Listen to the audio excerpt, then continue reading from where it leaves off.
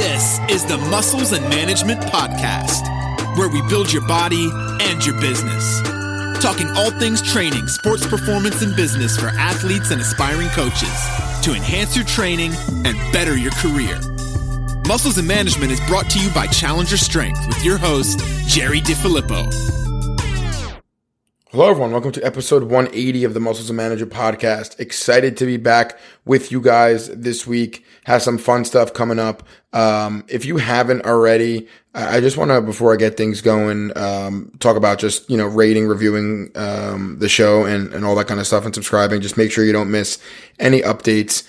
It really is helpful, and sharing the show and doing all, of those things is really helpful. I know I got to earn it. If you get something of value from this, and you want to subscribe from that, or you want to share it with somebody or post it, whatever it is, that is always really appreciated and something that helps a lot. So I actually had someone tweet this week. We did the depth jump episode last week, which I want to get into a little bit, but we did the depth jump episode last week, and someone tweeted, this is awesome, definitely going to be subscribing to your show. So I think it's kind of cool. I don't want you guys just to subscribe to this because, I have a lot of followers, or you just think you should. If you're getting something out of it and it benefits you in a way, and you feel like it's helped you, or you feel like it could help other people, subscribe, share it, whatever it is.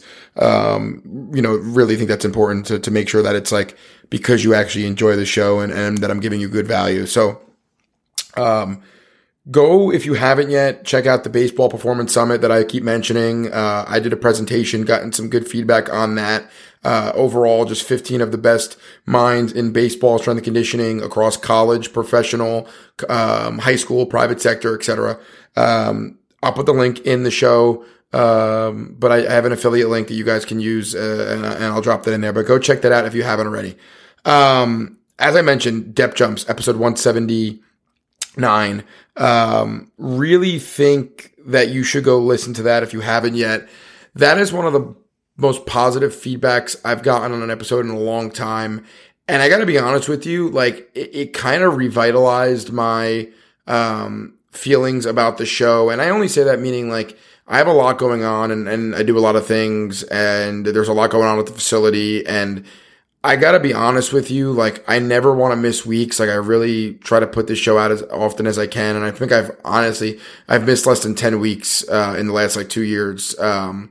But I really think that seeing the feedback that the episode got and the amount of downloads that it got being the most that it has in a while, I mentioned wanting to revamp the show and shift over to more of these solo episodes and me just teaching you guys stuff and going over things and providing information. And I really do think that, I'm excited. I want to put this out there. I want to, really get behind this thing again with the promos that I used to drop, and, really give you guys information on topics that you can actually use. I want you to listen to an episode and feel like you can go do more to help your athletes that day when you program. Or if you're an athlete, you're going to listen to this and feel like you can go add something into your training that you weren't doing before. That's the kind of show that I want to create. So I'm really pumped. The depth jump episode got a lot of good feedback, from a lot of important people too, and a lot of coaches that said that it's going to immediately help them, with what they're doing, and that even if they did know a lot of the stuff, that I did a great job of explaining it, which is awesome to hear. So, go check that out if you haven't yet. Really good, response on that. With that said, I want to start, going over, my week of tweets. And I think that's important because you can only explain so much, in Twitter. So, let's look through some of the stuff that I tweeted this week and what I was saying and maybe what some of it means to me. And, we'll go through some stuff. So let me go back to, everything that I've put out since last week. There's a lot of stuff there. I'm only going to go over the ones I think are noteworthy. Let's see here. So, all right. All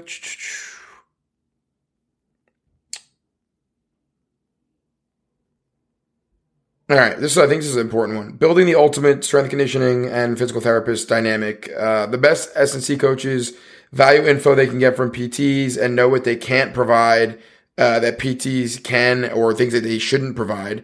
The best PTs value how S&C coaches can progress a rehabilitation plan, and they know when it's time to graduate athletes to S&C.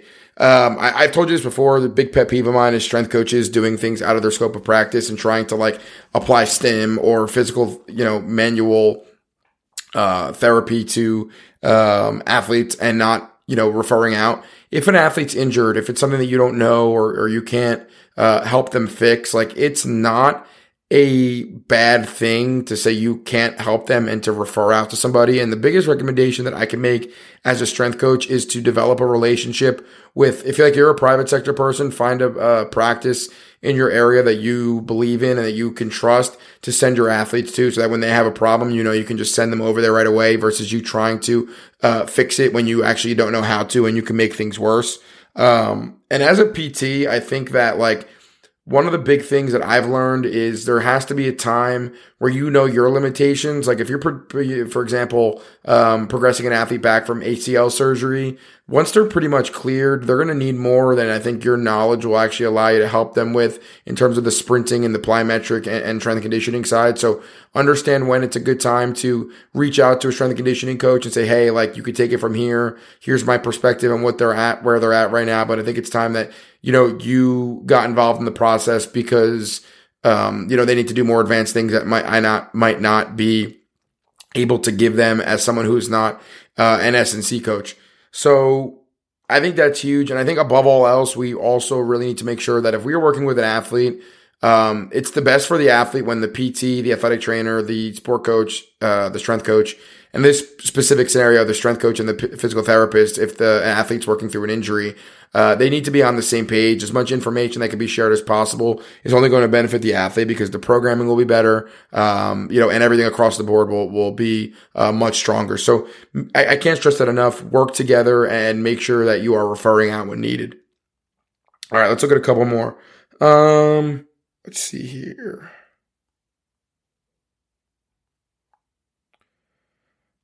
I'm honestly going to just find the ones that have the most likes. I think that means that they got the most feedback and were the most interesting tweets. So, it's almost 2022. No one cares if you think a trap bar doesn't count as a deadlift. We train athletes to move faster, more explosively. Keep your guidelines for your powerlifting fandom. I am really starting to get pissed off about this. Like, I could care less. Or I couldn't care less. I have made that mistake before. Couldn't care less, whether you think it's a conventional lift, whether you are really into powerlifting and think that the barbell deadlift is harder, which it probably is in the sense of the biomechanics of it. But we are training athletes. If we're using a trap bar deadlift, a back squat, a front squat, whatever it is, a clean, the sole intention behind it is to help them with their athletic qualities. Like I really couldn't care less about their proficiency in a lift and whether or not it's mechanically harder to do a deadlift than a trap bar deadlift. And that if you think it counts or doesn't count because there's more knee flexion involved in a trap bar. I said this, but if you are using a trap bar and the athlete tends to move it with a little more knee flexion, I think just not trying to act like it's something that it isn't, and know that it isn't maybe a true hinge at all times, and adding in RDLs or rack pulls or true hinge dominant movements to your programming. Like acknowledge that. Like I know that I don't really care if it's a true hinge or not, if they are moving more weight in the lift and it's getting their vertical better, it's helping them sprint faster, they're moving heavy weight and the motor unit recruitment benefit is helping them in some way, whatever it is. Like that's really all I care about. And I think that's all we should care about as strength and conditioning coaches. So stop obsessing over that. Much like we say, stop obsessing over variations. Whatever gets the athlete better works for your population, your circumstance, what you can teach expertly. I think that's the most important stuff. This one I definitely want to touch on because I did get some questions on it and it got a lot of good feedback. How I'd structure a speed day. So the biggest questions that I want to answer on this, and I'm going to do an episode on this eventually, but I basically said I would go into some extensive pogos for warm up, intensive pogos for ramp up, top speed work, loaded acceleration, unloaded acceleration, deceleration and change of direction, loaded plyometrics, unloaded plyometrics, and then I'd go to lifts, dynamic lifts, or any throwing stuff that I want to do with med balls, and then any support exercises that I want to do, accessories. So I think the biggest questions that I got on this were, how do you pick which exercises you're doing, when to do them, whatever. And I think the biggest thing you need to do is, like, that could be a template that you use And if I were doing all of those things in the same session, that's how I would structure them. So first and foremost, like if you're training an athlete 3 to 4 days a week, I wouldn't recommend structuring your training like that, because if you have the luxury of training 4 days a week, you can probably start to separate your training into top speed days and acceleration days. And if you want a little help on how you could do that, you can go back and listen to episode 177, where I talk about like dividing those things up. So that's the first thing. This is a good setup if you're doing a one speed day per week and you have to touch on a lot of different areas. That's the way I would order it. The other question I got is like, what if I don't have a lot of time? Obviously cutting down sets and reps of things is going to be something you want to look at. You might not do all of those things. Like you might have an athlete where you say, okay, we have very limited time to train them. They're in season. What are they getting a lot of in sport? What are they not getting a lot of? Like, they're doing a lot of high end level sprinting in their sport. We're going to work more on loaded accelerations because they're not getting that as much. So we're going to cut those things out. They're practicing 5 days a week. They are probably getting a good amount of stimulation in terms of the reactionary component of agility. So maybe we don't work on that as much. Whatever it is, I think that's, those are questions you need to ask yourself and things you need to answer so you can make those decisions. When it comes to how I structure this, I always like extensive pogos. They're important for the idea of just kind of prepping the calf and ankle that we always talk about. But additionally, I like them as kind of like the first thing we do at the end of our warm up to kind of get things rolling for our speed day.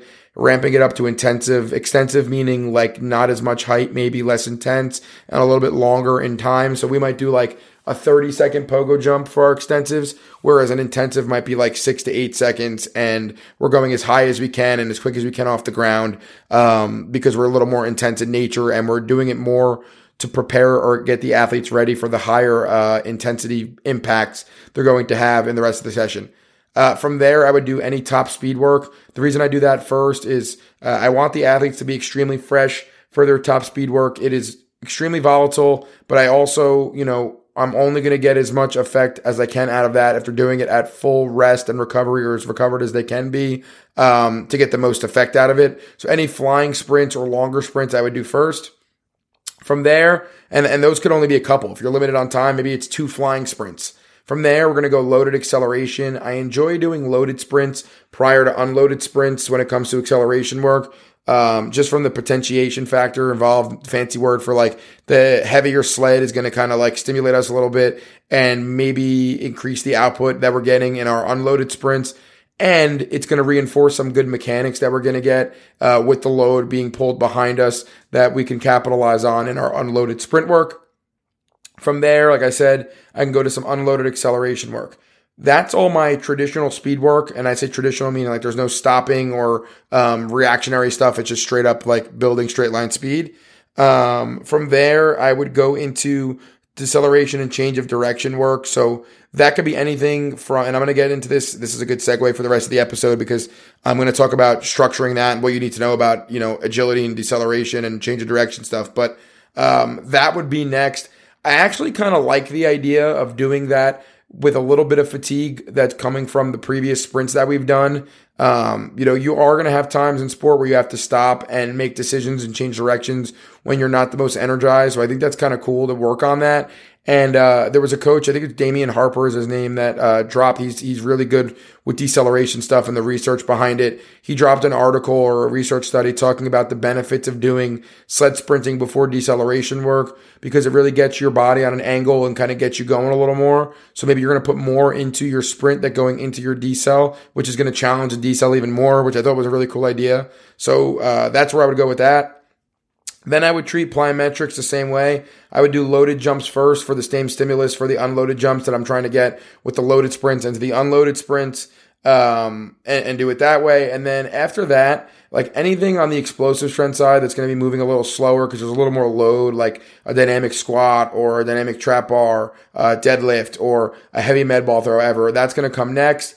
And then at the end that, we're kind of going down the list. Everything that's intense is going to be done at that point. That's faster. And then I could work on, we could do calf raises, hamstring curls, whatever we want to do just to work this support hip flexor knee raises, whatever we want to do to work on the support musculature that's valuable in sprinting, we can do after that. So that's my general template. Things can change here and there, but if I'm, in an overall sense going to talk about it, that's how I would do it. All right. So it was good. It was cool to go over a couple of those. My next thing I want to do is I want to answer one question that I got from somebody on Twitter. So let's just look at, let's see, let me find a good question here. All right. This is a really good question, I think, regarding the speed template that I just talked about. This is from Trent Walker at Coach T Walker. Thanks for the post on your thoughts for structuring a speed day for a high school football team this semester. How many speed days like that template would you program each week? So great question, Trent. If I were programming the speed day in the way that I described it in that tweet, and you can go back and look at that, I wouldn't do it more than once a week, because if we're doing that type of template, we're doing it because we kind of have to get everything done in one speed day, because I only have the ability to do one speed day. So if you have the luxury of doing 2 speed days and the athletes are a bit older, you could start to separate day 1 as a top speed day. So apply the things from that. Like you could do more vertically based plyometrics or pogo jumps, the flying sprints or longer sprints, more vertically based plyometrics like regular box jumps or hurdle jumps. Things like that. And then you can save the loaded sprints, the unloaded 10-yard sprints, things like that, deceleration work, broad jumps, all that kind of stuff for the acceleration-based day. And again, if you want to go back, you can look at episode 177 where I outline how to do this. If you're only training 1 day a week for speed and you have athletes that kind of need to touch on all areas, I would do it that way. I would not use that template if I had more than 1 day a week. I don't think it's wise to do that much on 2 different speed days in a given week. So that's kind of what I would say to that. So great question, Trent. The other thing I also want to do now is I would like to also each week point out a tweet from a fellow coach that I thought kind of or somebody that I thought kind of caught my eye. And the biggest thing, I saw this morning, and I really liked it. This is from Brandon Pigg. He works with Cody Hughes. Cody mentioned him on his episode on the podcast, and he's assisting him at their high school, and they're doing some great stuff. He tweeted, "Honesty Hour. The CSCS is in my name exclusively because I'm not a household name yet, and having it there automatically lets people know what I do. That's it. Some of y'all might as well get the Essentials book written in King James Version text the way you treat it like a Bible." So I like this for a couple reasons. Firstly, I do agree with the idea that, like, having a cert on your business card, on your resume, and on resumes, you might need them always, no matter who you are, because some schools require them or some universities or pro teams require them. But having it as something to kind of get your foot in the door and just establish that you have a base level of knowledge, or even if you don't agree that, passing that certification automatically makes you able to be a good coach. It clearly is a standard right now that the industry has. So, at least just putting that there to identify who you are and what you do, I think is a good point from him. And then the other thing I think that he brought up that is really good is, like, yeah, you might have it for that, but like what comes from the CSCS book or manual that you would study for the test, or what you learn from the cert, things like that, like they are not the be all end all of training. You might find things that work differently in your settings, or things that you find work better in your setting.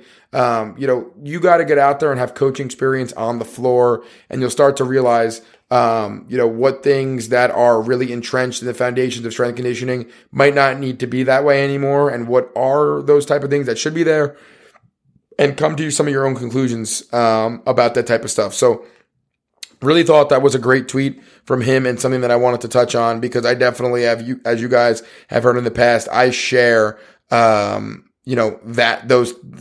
belief in terms of certifications and what they mean as a coach.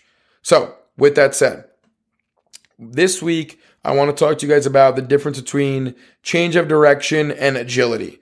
I think the thing we need to really start out with here is the big distinction between what change of direction is and what agility is. So, and I think this is where some people get confused, which could cause some issues. So the biggest difference is change of direction is the idea of obviously moving left to right, stopping and starting, things like that, putting your foot in the ground and changing where you are going with the force you are putting into the ground. The force the ground is acting back upon you, and you're moving in another direction. The difference between change of direction, the physiological component of moving and changing where your body is going, differs from agility in the sense that change of direction implies that you might be moving, but like you're maybe predetermined in where you're moving, or you're going to just stop because you decided you want to stop, or you're going to cut to the right or the left because you're deciding that. There's nothing in the environment that you are in that is changing whether or not you're going to make a certain maneuver. That is where agility comes in. Agility is in an environment that is free flowing, where, you have to process what is going on in front of you, and after you process, make a decision on how you're going to move. And we can actively get better at how fast and how much more effectively we can make those decisions the more we are exposed to these environments. But yeah, agility is not agility unless you are actually reacting to things that aren't predetermined, that are kind of random and chaotic in a free-flowing environment. So you can work on change of direction separately than you can from agility, and vice versa. And I think that's important because confusing them can lead to issues. And I think one of the biggest issues is I see a lot of people talk about doing agility work. Let's just say, like, I talk all the time about how I don't like a lot of the ways people use the ladder, but there are some good ways you can use it. One of the ways that I've seen some good coaches talk about this. I also saw some videos back when Saquon Barkley was doing his ACL rehab, where he had the ladder and he was, it was like going horizontally, and he was facing it, and he would kind of work into it and plant hard and stop as more of like a controlled kind of decel, unilateral decel on each leg. And that is, a better way to use it than a lot of the tap dance type drills that I see, but it's still not agility. And it's not agility because the athlete knows the move they're making each time. There's nothing at stake, right? Like there's nothing that they are adjusting to. He's not, planting and stopping because a defender is moving in front of him, or a ball is being dropped, or whatever it is. So he's working on change of direction and not agility. And I often see a lot of people talk about, getting some agility work in, and it's using a predetermined drill. There's cones delineating where you should stop or start. That is not agility. And I think, you need to understand that. But then at the same time, understand that once you do get that, it means that it's okay to use cones and use other things when that is your goal. When your goal is just purely, working on getting force into the ground and learning how to stop the right way, or learning how to stop and start or cut or whatever it is, you can have marked out areas or things that to signify where you want those things to occur, right? So yeah, we should work on both. I think the physiological component of being able to decelerate or move or change directions independent from there being a reactionary component to it is valuable for, plenty of reasons. I'll get to why and things that are important in terms of that. And then obviously working on getting better to making those same maneuvers and same movements when there is something at stake. It's something that's going to actually be driving the way in which you're moving. I think that they're equally important. So with that said, though, you might be thinking to yourself, all right, like they're different, but like, when do I decide? How do I decide which of those two things to work on? So like, when should I make it more controlled and more change of direction based? And when should I make it more reactionary or cognitive and we're processing information and all that kind of stuff?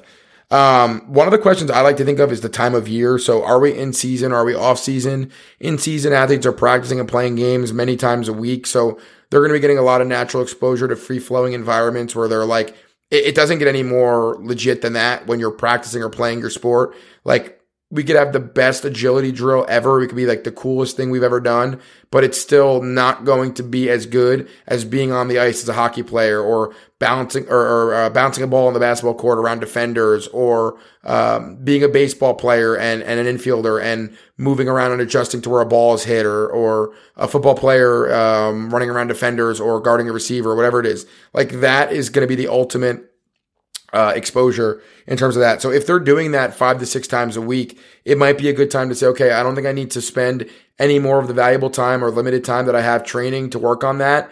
Maybe I want to still work on some of the deceleration mechanisms involved, just to make sure from a health standpoint, we're still kind of hitting some of those areas and making sure that we're keeping up on the mechanics involved and decelerating from like a limiting soft or reducing soft tissue injury standpoint. But I would definitely ask myself what time of year it is. From there, I would ask, what level is the athlete? Are they brand new? Or are they just starting out? Do we have a lot that we need to work on when it comes to the mechanics of decelerating, cutting, making moves like that? Like, if we have a lot to work on when it comes to that, just like any other exercise, the regression obviously would be like make it more predetermined, work on the actual mechanics of things and say, hey, you're going to stop here, you're going to start here, you're going to do these things in a more controlled setting so we can get a little bit better at them at first. And then as the athlete progresses, we can shift over to more of a mindset on, okay, like they got the basic mechanics of this down. Like we're not going to have them react to a free flowing environment and have them blow out a knee because they don't even know how to stop or just slip and fall or just not be very effective. Like we've gone over this. We've built up the relationship with the ground in terms of exerting force on the ground, handling what the ground puts back on the limb when you're trying to change directions or start or stop. We've done all of those things. We can now maybe progress to something that's a little more reactionary based.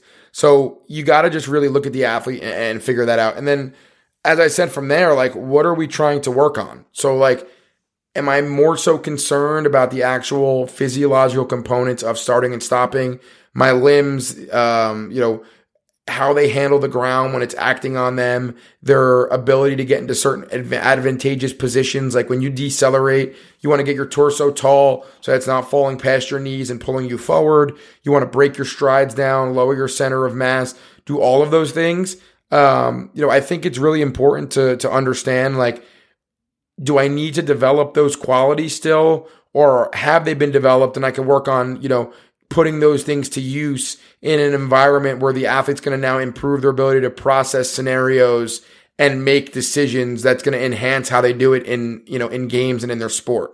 So really set aside, like, just like you would do with anything else in your programming, you got to figure out what your goals are. And that's why I think it's super important with anything, whether it's speed training, agility training, strength training, whatever it is, like, you got to identify what your goals are and what you're trying to achieve. Because once you do that, you can more easily make decisions in terms of what you're going to do and how you're going to do it. I think too many times you see a lot of people get caught up in just, flying by the seat of their pants. Like they might have really good programming. They might have really good knowledge of exercise selection and do a really good job with that. And they might cue things really well and they might coach things really well. But there's just what's lacking is the overall plan, the structure, here's what we're trying to do today and what I hope to do someday. That might change based on how things go, but like I have an idea of where I'm trying to get to. Like I'm not just getting in the car and just going for a drive on a Sunday drive. Like I can go on a Sunday drive and, do some nice things and go at some fast speeds and make some nice turns,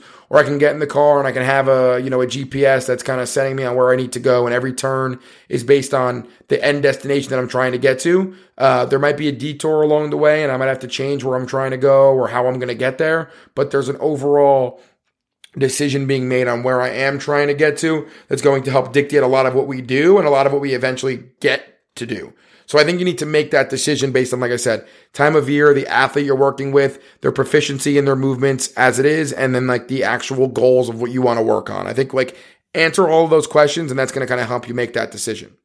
So I mentioned before, I keep saying something has to be at stake here. So like I said before, having cones laid out, like a 4-cone drill and the athlete knows exactly where they're moving to. Like, yeah, they might sprint to cone 1 and then go right into a side shuffle. So there is going to be some kind of change of direction. They're going to be doing a deceleration into a sudden stop, but the stop is demarcated by a cone. So they know exactly where that's going to be done. Like, yes, they are putting force into the ground. They are making maneuvers and changing direction and doing all of those things.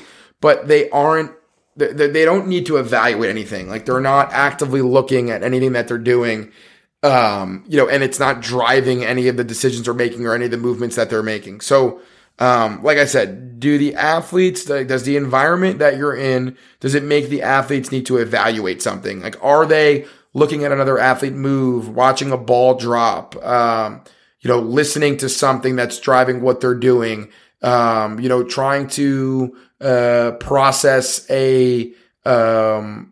something related to a play or a movement or a strategy.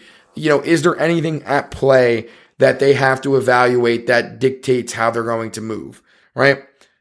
If there isn't something present, to dictate their movement and where they're going, you are not working on agility. Like there needs to be something at stake. There needs to be something that they need to evaluate and look at and define in their head to then send signals to, okay, this is where I'm going to maneuver based on that, right?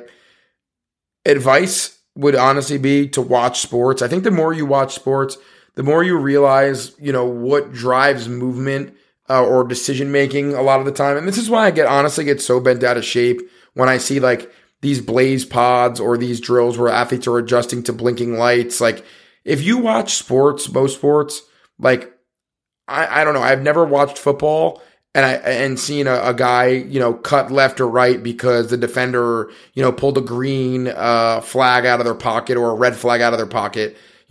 Maybe you could argue that there's going to be some type of color processing based on the uniforms of their opponents and the uniforms of their own teammates. But, they're not, those things aren't actively changing.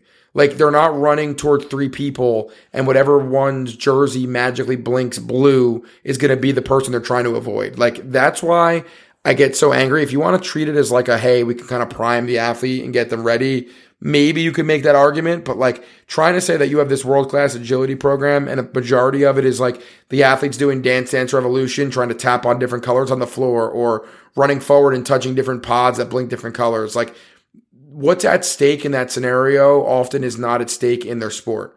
Like you're not adjusting to the color of blinking lights, when it comes to what you're trying to get done in your sport. And I think that's like the biggest disconnect. And I think if a lot of the people that use those types of things looked at sports and actually watched them, they would understand that there isn't that involved in the sport. And I think once you realize that, you start to see, okay, like here's what I want to do. And here's what I think is actually valuable or of value when it comes to training on this type of stuff. And here's what's a waste of my time and not as productive or something that like I can leave behind. And I think that's, like I said, just simple, like watch baseball, watch basketball, watch hockey, watch football, watch the sports soccer, watch the sports that your athletes play and see what they are actually making decisions based on. Like I had 2 soccer girls the other day and I posted this, do a basic mirror shadowing drill. And it's just like when you watch soccer players roam around the field, there's a ball like that they're moving around with, obviously. Like I don't necessarily need to have that involved. Like they're going to get enough of that ball involved in the, pickup games they're playing or the training sessions they're having with their coach. But having them follow each other around and the back athlete try to mirror what the one in the front is doing. Think about like how many times you're dribbling a soccer ball in a game and you're moving around based on what the people around you are doing and where they're moving. There starts to be some value to that, right? When you look at, hockey players and, maybe, and this is in my opinion, when you play hockey, like those guys are moving around the ice a lot of the times, not only because of what their opponents are doing, but where the puck is going. So, having a ball involved that's going to move around or roll around, dictate where the athlete's moving to and making them have to kind of adjust to where it's going to, like see how the ball moves. And that's going to kind of spur where they move is going to relate a little bit more to that. Again, versus colors. Like the blinking colors is not going to do as much with that. There's something at stake. There's something that they have to process before they can make a movement, right? And you could start basic. It can be basic things like verbal, like, audible. I think audible cues are pretty good. There are times in sport where even linemen, like you look at football linemen, the cadence or football players in general, the cadence that a quarterback is using on the offensive side. The players don't move until that cadence happens. The players don't move on defense or move across to the ball until that cadence happens. So if you can use different audio cues like, hey, if I say a number, you're going to go. If I say a color, you're going to not go. Like that's forcing them to evaluate what you just said and whether or not they should actually move or not. And then they have to now get better at figuring that out and then moving as fast as possible and making that process as fast as possible. There are scenarios where that could be helpful, but you could start as basic as a stop and go. So the athlete isn't going to start their sprint till I say go, and they're going to hammer the brakes when I say stop. You could progress. You can do you're going to start when I say go, but now you're going to stop based on whether your teammate that's in front of you is going to move left or right. That's going to stop you or make you go in each direction. And you gradually progress until it's basically a free-flowing environment where there's almost every variable in play. a ball's moving and telling you where to go. Or you're just kind of following your teammate around and trying to shadow them. Like, it's totally random. Their movements are totally unique, and never going to be the same any additional time they do what they're doing. Like that shadow drill that I had and I posted the other day with those two girls, like, they're never going to move the exact same way that time they did it. And when they do it the time after or a week later or 2 weeks later, whatever it is, it's always going to be different, right? That is when it really gets free flowing. And I think Tyler Yearby mentioned this, and I've always this has always stuck with me. He works with Emergent Movement. I think it's Patrick. No. Movement Miyagi. I can't remember what his actual name is. I apologize. But Movement Miyagi does some great stuff, and he's really, doing some great things on the agility front. And Tyler talked to me about the idea of becoming a tune, right? A tune meaning, you have been in certain situations before that have prompted you to have to evaluate a certain thing and think a certain way, so that if you are faced with those situations again, you are naturally going to be better at processing what's in front of you, because you're attuned to the environment that you're in. So the more we expose our athletes to these things, the more environments they become subject to, like the bigger that bandwidth starts to get, so that when they get faced with those environments again in sport or in practice or whatever, they start to have solutions in their mind that they've had before that make these things a little more seamless, right? So, eventually that's our goal. Now, when it comes to an overall progression, I think the biggest thing that I would do is I would start from more of the, perspective of stopping and starting without there any kind of reactionary process to it. So you have to think about it this way when it comes to deceleration and change of direction. The more distance that you're including in what you're doing. So we do these things called sprint stops. I would say that's the most elementary version of what we do for deceleration work, where you start sprinting and then there's a cone at 5 yards and you hammer the brakes and stop.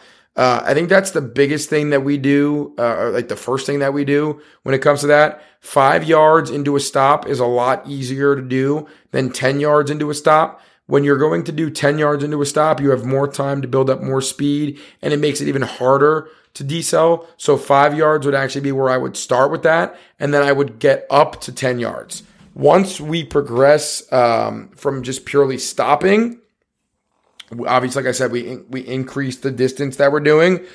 From there, I like to move on to stopping and then starting. So we want to build controlled deceleration first. Like, if I can't stop myself when I'm not worried about starting again, if I can't stop myself when I'm not having to react to something, like if I can't just stop myself in a controlled quality way when there's not much else going on, I'm going to have a lot of trouble doing those other things. So that's the first thing that I like to do, is I like to build that. Once I've built that, I begin to like to mix together acceleration and deceleration. So, and that could be in a couple different ways. So acceleration, obviously, when I start the sprint. Deceleration, I'm coming to a stop, right? And what I'm doing is I'm saying, all right, guys, once you get to a complete stop, you're allowed to start again. So it's challenging that transition process to stopping and then going again, right? So you stopped, you jammed the brakes, and that was phase one. Now we're adding back in. You have to get better at how well can you stop and then start up again. Because in sport, you're not always going to stop and be done. You're going to stop, have to adjust, and continue to go in the direction that you were going in. So we want to then eventually start to add in that acceleration after, that initial stop. And that goes to the same type of thing. Are we doing 5 yards stopping and then sprinting again? Are we going then to 10 yards of stopping and then sprinting again? Obviously, stopping at 10 yards, like I said, the greater the distance is a little bit harder, which then also challenges how much ease we're going to have at starting again.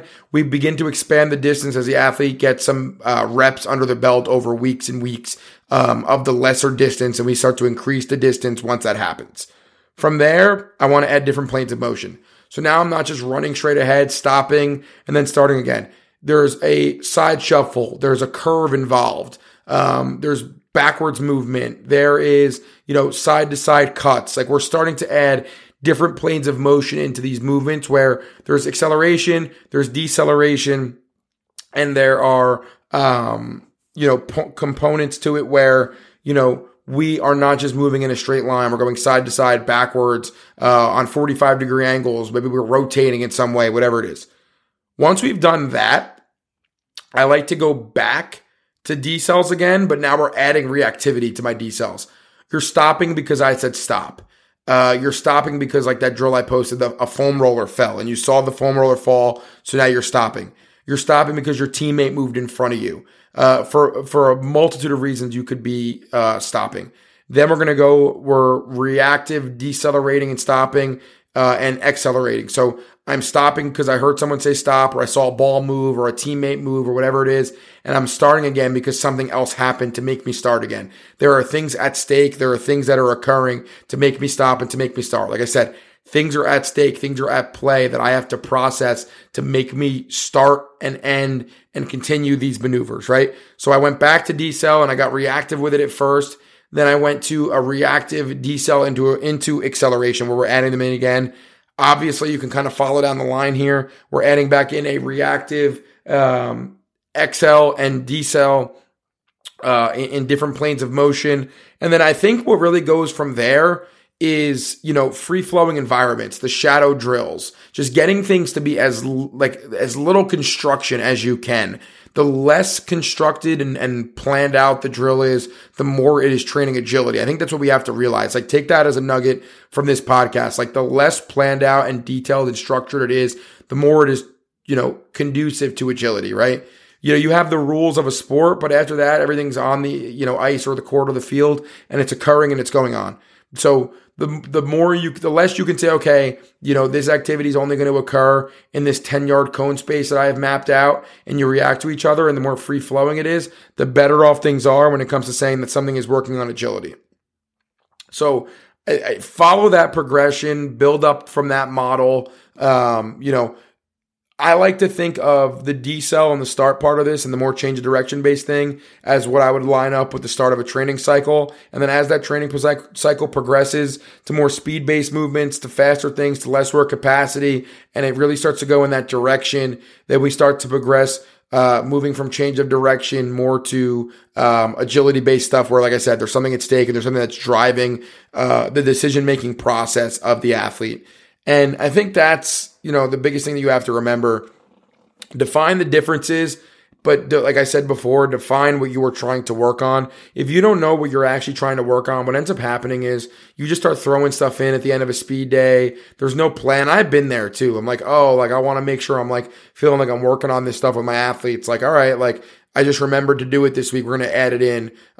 We always had our plyometrics and our sprints and our strength training mapped out, but I never really mapped out that type of stuff. And now I do. I define what our deceleration and agility based training is going to be, in the way that I do the rest of my training cycle. So I'm going to define my primary goals of my training cycle, how I'm loading sprints, how I'm loading jumps, how I'm, doing what rep schemes I'm doing for my strength training. I'm doing all of that. When I map out, cycles and schedules in training. And I've also, over the past 6 months, started to add in mapped out of what I'm doing for change of direction, what I'm doing for agility, what I'm doing in the first weeks of the program that I'm progressing to in the next weeks of the program, and so on and so forth. I really think you need to look and say, here's the layout of what I'm trying to do because I'm trying to get to a certain point. Here's how it's going to be organized. Here is how that is going to change the drills that I'm doing and the different things that I'm doing over the course of 4 to 6 weeks. And then here's how that's going to change going into the following 6 weeks.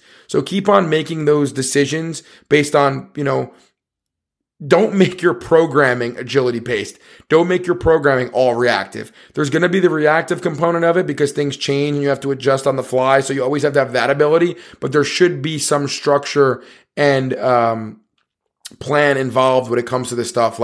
You should have an idea of how you want to progress and regress and, move from one cycle to the next because it's the beginning of the off season versus in season or the end of the off season or whatever it is. There needs to be that shift and that plan when it comes to it. So I hope that was helpful for you guys. I'm really happy with how much we were able to get to on that. I look forward to continuing to put these episodes out with as much content as I possibly can, answering your questions on these topics and, leaving it so that when you leave this podcast and when you are done listening, you feel like you're going to work with your athletes and get them better. You feel like you're an athlete that can go into their training now and add something in. I want you to get done with it and say, man, I better go share that with that coach or that person that I know. They don't want to miss this because there is some really valuable information that is being shared on the show, and it's practical, and there's always going to be a clear-cut subject onto what we're talking about, and you can use the timestamps and you can follow along to where the episode goes and what I talk about, to go back and listen, to take notes. There's examples provided. Like, I want to give it all to you guys and make sure that you're getting as much out of this show as you possibly can. So I appreciate you guys listening as always. Give me feedback. Let me know what you think. Share the show, support the show, whatever you got to do. Leave the review if you got a second. It's quick. It doesn't take too long. But keep on listening, keep sharing, and let me know what you guys think and, the job that I'm doing, because it really helps me make the show better. So I appreciate you guys listening, and I will talk to you guys next week. Peace.